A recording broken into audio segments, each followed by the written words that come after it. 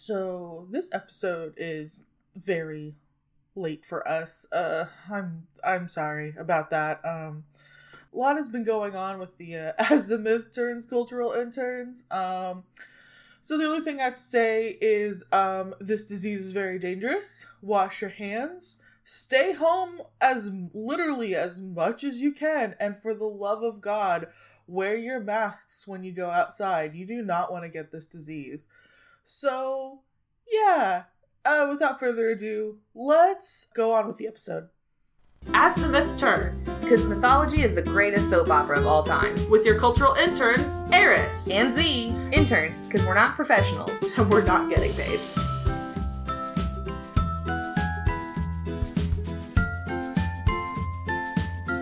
Hey guys, it's Eris, flying solo on this one, as always, it seems like, and probably for the continued time being. So, anyway, today I'm going to tell another Norse myth. This one, obviously I'm not drunk, so a little bit of change of pace there. I will actually be sober for this one, but it's still pretty wacky and wild, as all Norse myths are.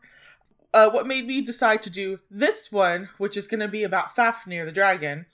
So there's two things that I've seen recently, like literally in the last 3 months, that had Fafnir in it. And I was like, oh shoot, like I should tell the story of Fafnir. Anyway, so Miss Kobayashi's Dragon Maid is a Japanese anime. It's on Verve for sure. Might also be on Crunchyroll. I know I first realized it was like a thing, right around Christmas or so. So, and I do believe that there is a season 2 that's a whole nother story. But there's going to be a season 2 that's coming out. It's just not out now. Fingers crossed that it actually does come out. Anyway, but yeah, so there's Fafnir. There's a character Fafnir who's a dragon in that one, and he's like super grumpy and kind of greedy. Anyway, so that all kind of fits in really well. And then second, literally, so this in my perception, these things happen very close together in my own chronology. Like I watched Miss Kobayashi's Dragon Maid, and then a couple weeks later my boyfriend got this little DS game, Etrian Odyssey, and I guess like one of them, the second one, the third one, the fourth one, I don't know, he's played them literally all back to back and he's working his way through all of them, but one of them is called Fafnir Night, where you play this dude who then turns into like this monster, I guess. Either way, both character sprites are very kissable, so, you know, monster's kind of a word that's thrown up in the air there. So anyway, but he's like the Fafnir Knight. Anyway, so I was like, oh dang, like, if I'm going to talk about Norse myth today, I'm going to talk about Fafnir, the origin of both of these character type things. Anyway, so yes, Fafnir.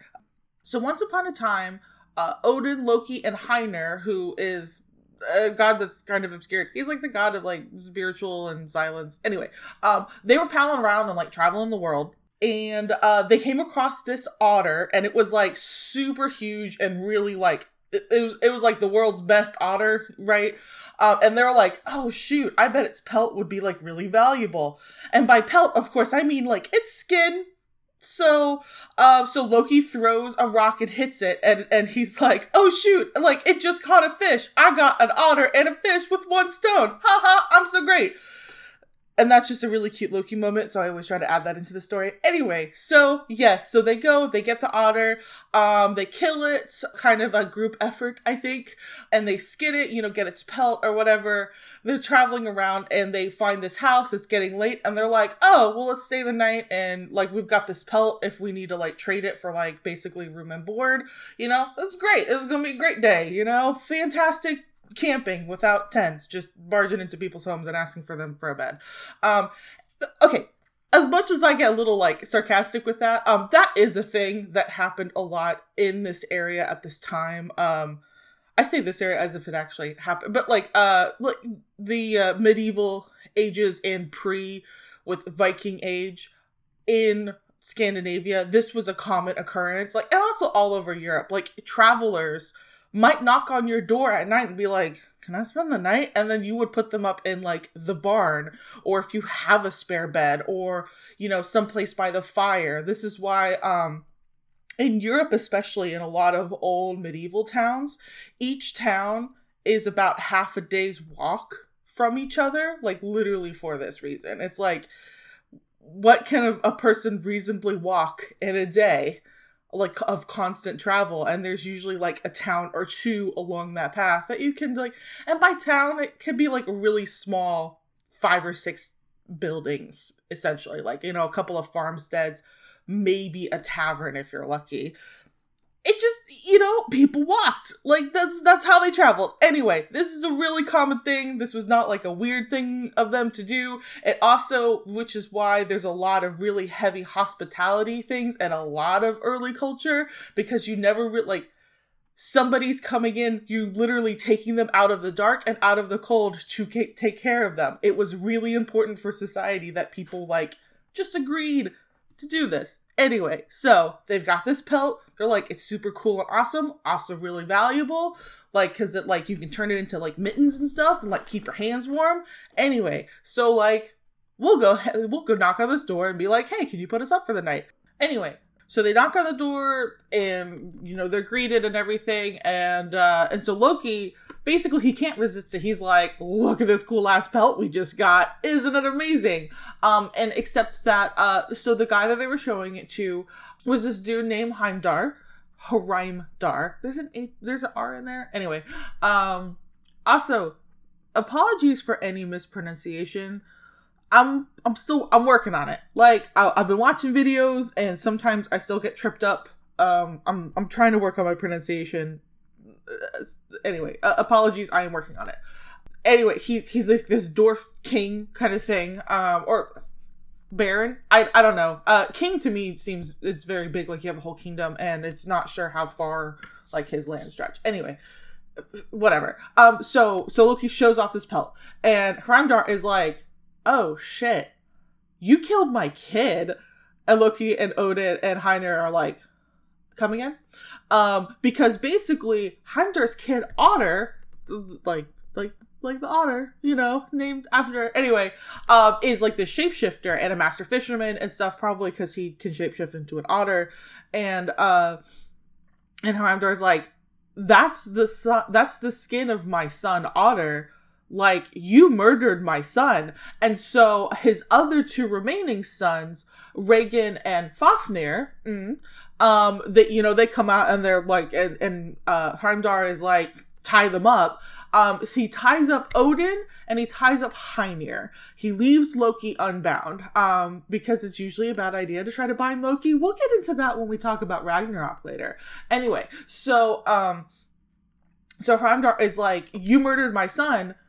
I need recompense or else, like, we're gonna feud, you know? Like, I will declare war on you guys because it's like, you murdered my kid and, like, the laws of society say, like, it's not necessarily eye for an eye, because it's a very Christian thing, but basically, like, feuds were things that happened, and the way that Vikings, and by Vikings, I know technically that means pirates, but we get it. Okay, so, like, they're like, the way that we handle this is that, there's a blood price.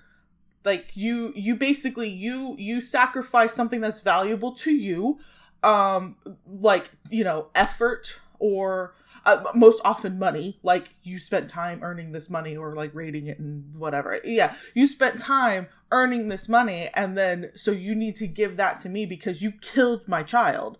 And that will basically ensure that I don't come after you. So, blood price is a very interesting thing. Anyway, I'm going to get into the politics of this. Maybe it'd be better if I was drunk. Anyway, so Odin and Heinir are going to basically be the hostages while Loki gathers up enough money to basically pay off this guy to not come after them for killing their kid.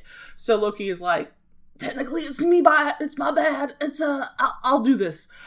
So the price is going to be, you have to basically get enough gold, specifically red gold, to fill up this entire otter skin, that, you know, like, to fill up the skin of my dead son and also coat the outside of it.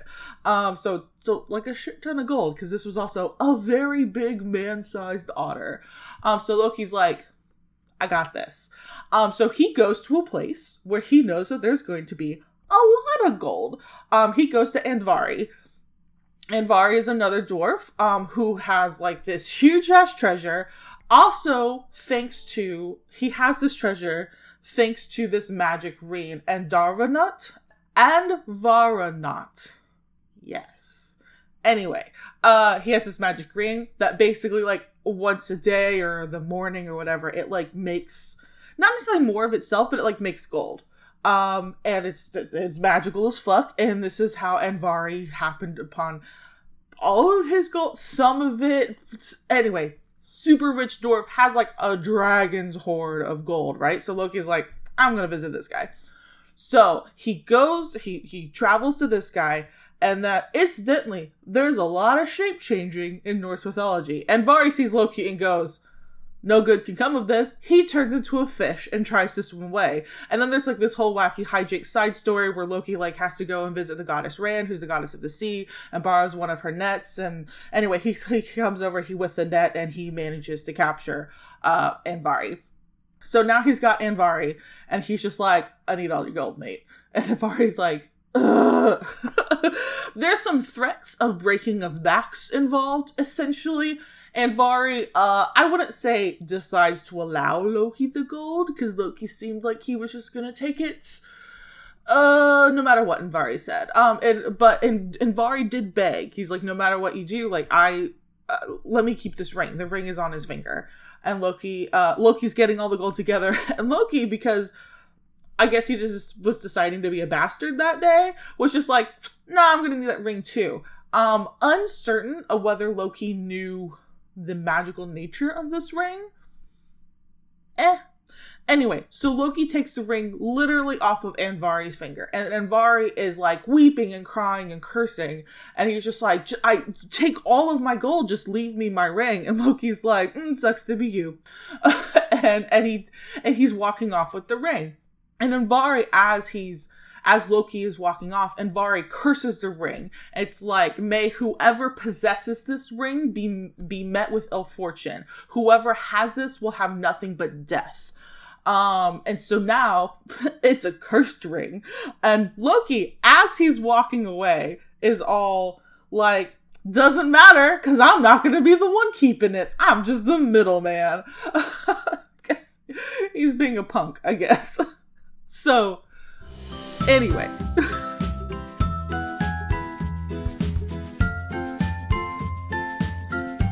Guys, it's Aries again. I'm cutting in on my own self to do the commercial break. First I would, you know what? I'm gonna change it up a bit this week. I want to thank our listeners. Thank you guys so much for sticking with us. I hope you guys are staying safe. I hope you guys are enjoying, as much as you can during this time of strife and disease. And just stay safe. Wear your masks. And wash your hands a lot. And stay inside as much as possible. Stay in your house. I know it really sucks. But really try to resist the urge to visit people. Because it's still super bad. At least in this country anyway. And by this country, I mean America. I think almost the rest of the world's got it pretty well figured out. I know Asia's doing pretty well okay. They got things locked down tight, and we didn't. And that's an unfortunate thing. So anyway, I really hope that you guys are doing safe, and I just thank you all so much for sticking with us and listening to our stuff. That's we'll keep doing it. If you need it, we'll keep doing it. So yeah. Also, I would really like to thank Mac Boyle for producing the show, for giving us advice, for being a super cool dude, and also listening to us rants, about our own lives, and with a, just a calm expression. I would imagine. I don't know. I haven't seen Mac in literally months, but his Discord face, is so calm and soothing. So anyway, also I drew it for him, so that's a weird self-brag there. Anyway, thank you, Mac. You've been great. I miss you. I'd like to thank Party Now Apocalypse Later Industries for hosting this show and being our network, and for letting us make cool content with you. That's awesome. They're super great. They've got other podcasts. They've got The Fourth Wall, which is actually a radio play, fully scripted, fully voice acted, the whole shebang. And also they've got The Holodeck is Broken, which I'm actually on. It's a Star Trek rewatch, or it used to be.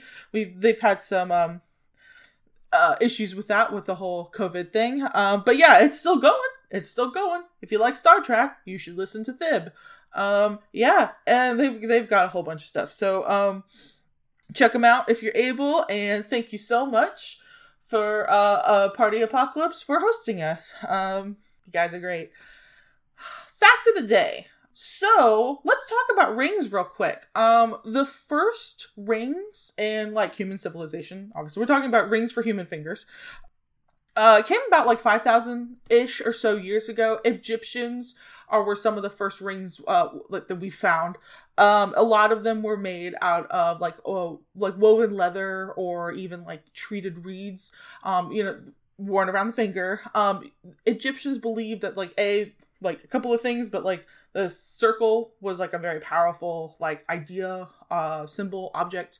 And also that rings were, like, something given to warn, like, for your love. Like, you would exchange rings and stuff like that. Kind of like a wedding ring. But anyway. So yeah. And then also, but metal rings have been dated back to actually almost right around the same time-ish, about a little before 2500 BC. Hittite civilization produced a lot of metal rings, including signet rings. So yeah, rings have been around for a while. They're super cool. They're kind of little. You wear them on your finger.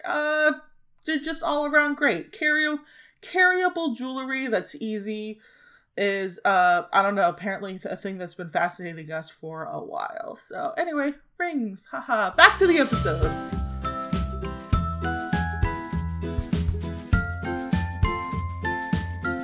All right, so Loki's got his gold, right? And so he goes back to Heimdall, fills up the otter. It's interesting that some of the stories that I've run across myself personally, they go straight into, like, he fills up the otter, and the Heimdall's like, great, you kill, this pays for the death of my son, I guess. I shouldn't scoff. Honestly, this was a very effective, like, policing tool. But in some of the stories, Odin sees the ring that Loki has, this, like, magical and now cursed ring. And Odin is like, hey, Loki, how about you slip that ring over to me, because I want it. And Loki's like, sure, all right, cool, you my boo. And then when Loki's filling up the otter, Heimdall decides it's not enough. It's not enough gold. And he's like, look, I told you to fill this otter and it's not full. And for whatever reason, Odin's like, nah, I got you. And, like, basically gives the cursed ring, and puts it into the otter, or on top of the otter. And some stories have it, it's like it's on his whiskers. He has to, like, put the ring, like, put his whiskers through the ring or something, and then that works. But either way, like, there's a couple of stories where Odin is just like, I'm getting my hands on that ring. Which is like, dude, this is literally, like, the blood price you're paying for murdering this guy's son, and you're gonna, like, skim off the top now? You're like, come on, man. Like, he literally has you at knife point here.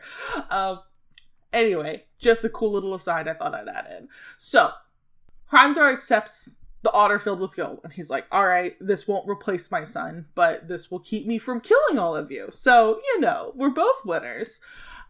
And so Odin, Hymir, and Loki are like, cool, we're gonna bounce, because this ended not as great as we were hoping.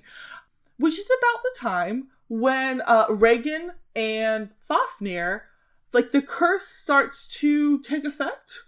And basically Heimdall's like, I have all this money now.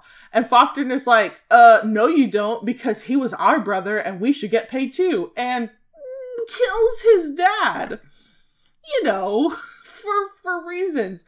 And he's taking all the gold, and I imagine there's, like, blood everywhere or something. I just, that's where my brain goes with this. And Regan is like, I say Regan, is it Regan? Shoot, it might be Regan. I'm sorry, guys. It might be Regan. Anyway, so Regan is like, well, he was both of ours brothers, so we should split it. Because apparently the death of his father was, like, not a big deal for him. Anyway, Fafnir goes, no, I did the killing. It's all mine. And like, at this part of the story, it's very clear that Fafnir is being absolutely affected by this ring. Like, this curse has taken hold. Fafnir is not acting the way that he normally acts in this time period. So anyway, so I will defend Fafnir's honor, sort of, kind of, at this point. Anyway, so he has the gold. He takes his father's helm, the Aegis helm of awe, helm of terror, in some translations. And he puts it on, he takes all the gold, and he just, like, vamooses, like, off to the countryside, essentially. And in this story, so, one of the reasons I really like Fafnir, the story, he disappears off into the countryside. He uses the helm to, like, evoke fear and terror in people, scares them all off. He finds this cave, and he just, like, lays all the gold out, spilling the gold out of his brother's remains. And he, like, makes a bed of it, and he sleeps with it, and it's very Dragon Horde-esque. And, like, his greed turns him into this dragon, into a lindworm, actually, which is, like, 2 legs and wings, anyway. And so, like, Fafnir doesn't start as, like most stories, Fafnir doesn't start as a dragon. He's not like a dragon that has a name. He's a dwarf, but he's a man. He is a person, a human person who then turns into this mythical beast. Through a curse and through his, I guess, inability to fight off the curse or bad decisions or something like that. Anyway, but yeah. And so it's very Smaug-like, if you like Lord of the Rings. Who hasn't listened or watched or whatever Lord of the Rings? Fafnir was the direct inspiration for Smaug, that this dragon that is very greedy and then also occasionally, like, leaves his cave to wreak havoc on the surrounding town, to breathe fire. Although Fafnir doesn't breathe fire. Fafnir breathes poison. He lets loose these great gushes of poison, and it, like, kills people, and the survivors run away in fear because it's like, here's this dragon who's taken up on our village in the cave or whatever. He's got a bunch of gold and he's very mean about it. But yeah, so Fafnir, to kind of end up the story, so Siegfried and Brunhild, if you've ever heard of that story. Also, Sigurd is the Viking translation of Siegfried. So the story of Sigurd is too long for this episode. But Sigurd slays Fafnir. He is convinced by Regan. I make that sound question because this is part of the whole Sigurd story. Anyway, so Regan, remember Fafnir's brother, basically, like, talks Sigurd into, you gotta do something about this dragon, man. he's wrecking the place. So Sigurd goes, and Odin actually shows up and gives Sigurd some advice on how to fight a dragon, how to fight him, how to defeat him, how to not get killed by him. And so Sigurd goes and he, takes the advice, all that kind of stuff, and he manages to mortally wound Fafnir. And Fafnir, while he's dying, is like, this is the riches, the gold in there is cursed. It will kill you. This is cursed gold. It will be your death.